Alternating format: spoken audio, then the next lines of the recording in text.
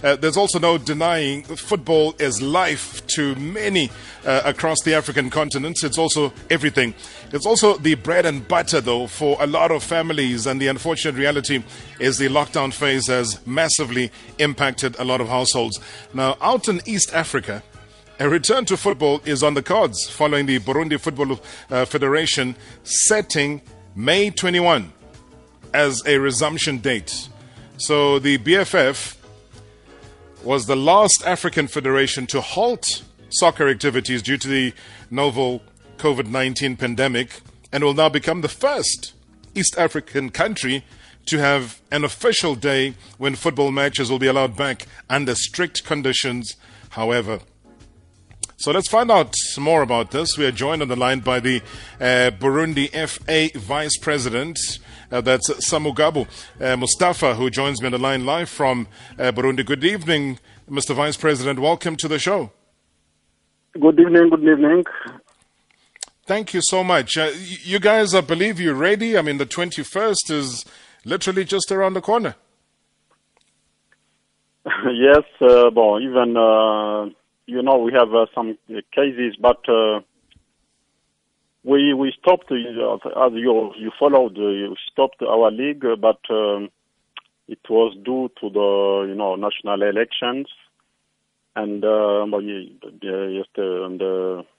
surely some according to the COVID also, but we have seen that there is no government restriction just to allow us to continue. So it's why we have decided both with our representative of our league just to restart, because we still have 3 days until the end of our league. So we have decided both in accordance with both stakeholders to continue and to finish our league. But we still follow the government instruction on COVID-19.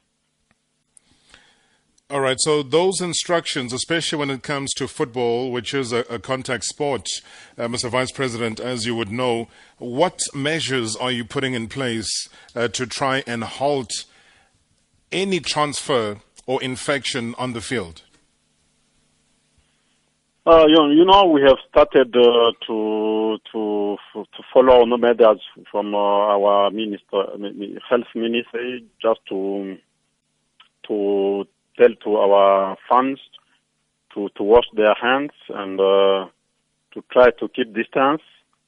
So we try to follow and allow some fans to reduce the number of fans to enter the stands.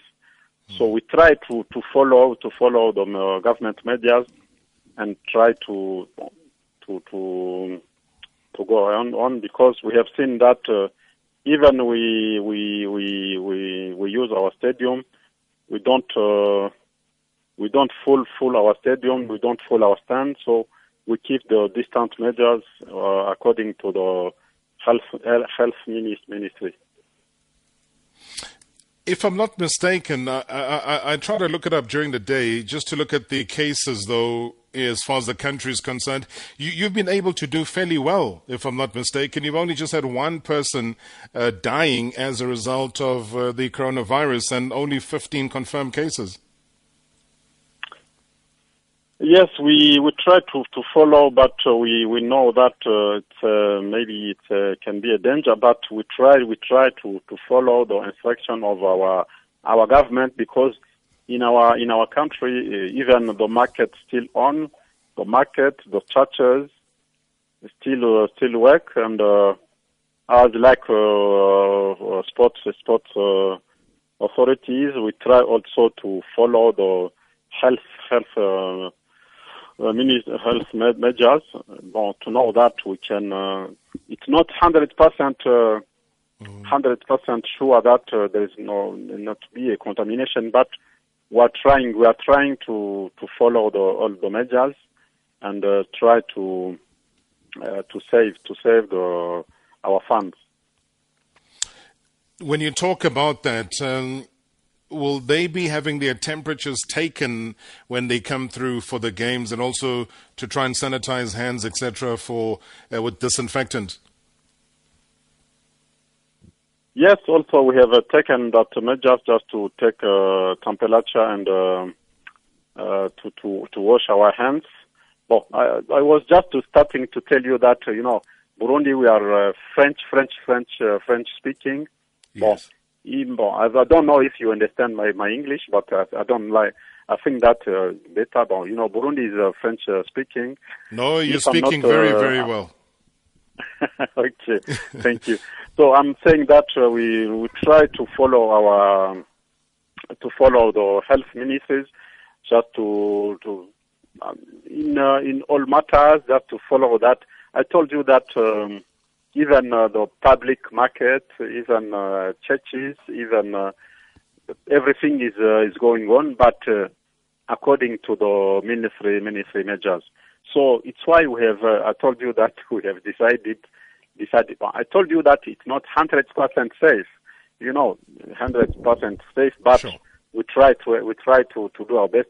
I can just mention that Burundi Football Federation. When we started with the corona case, we started with it's Burundi. It's our federation in accordance with following the health minister.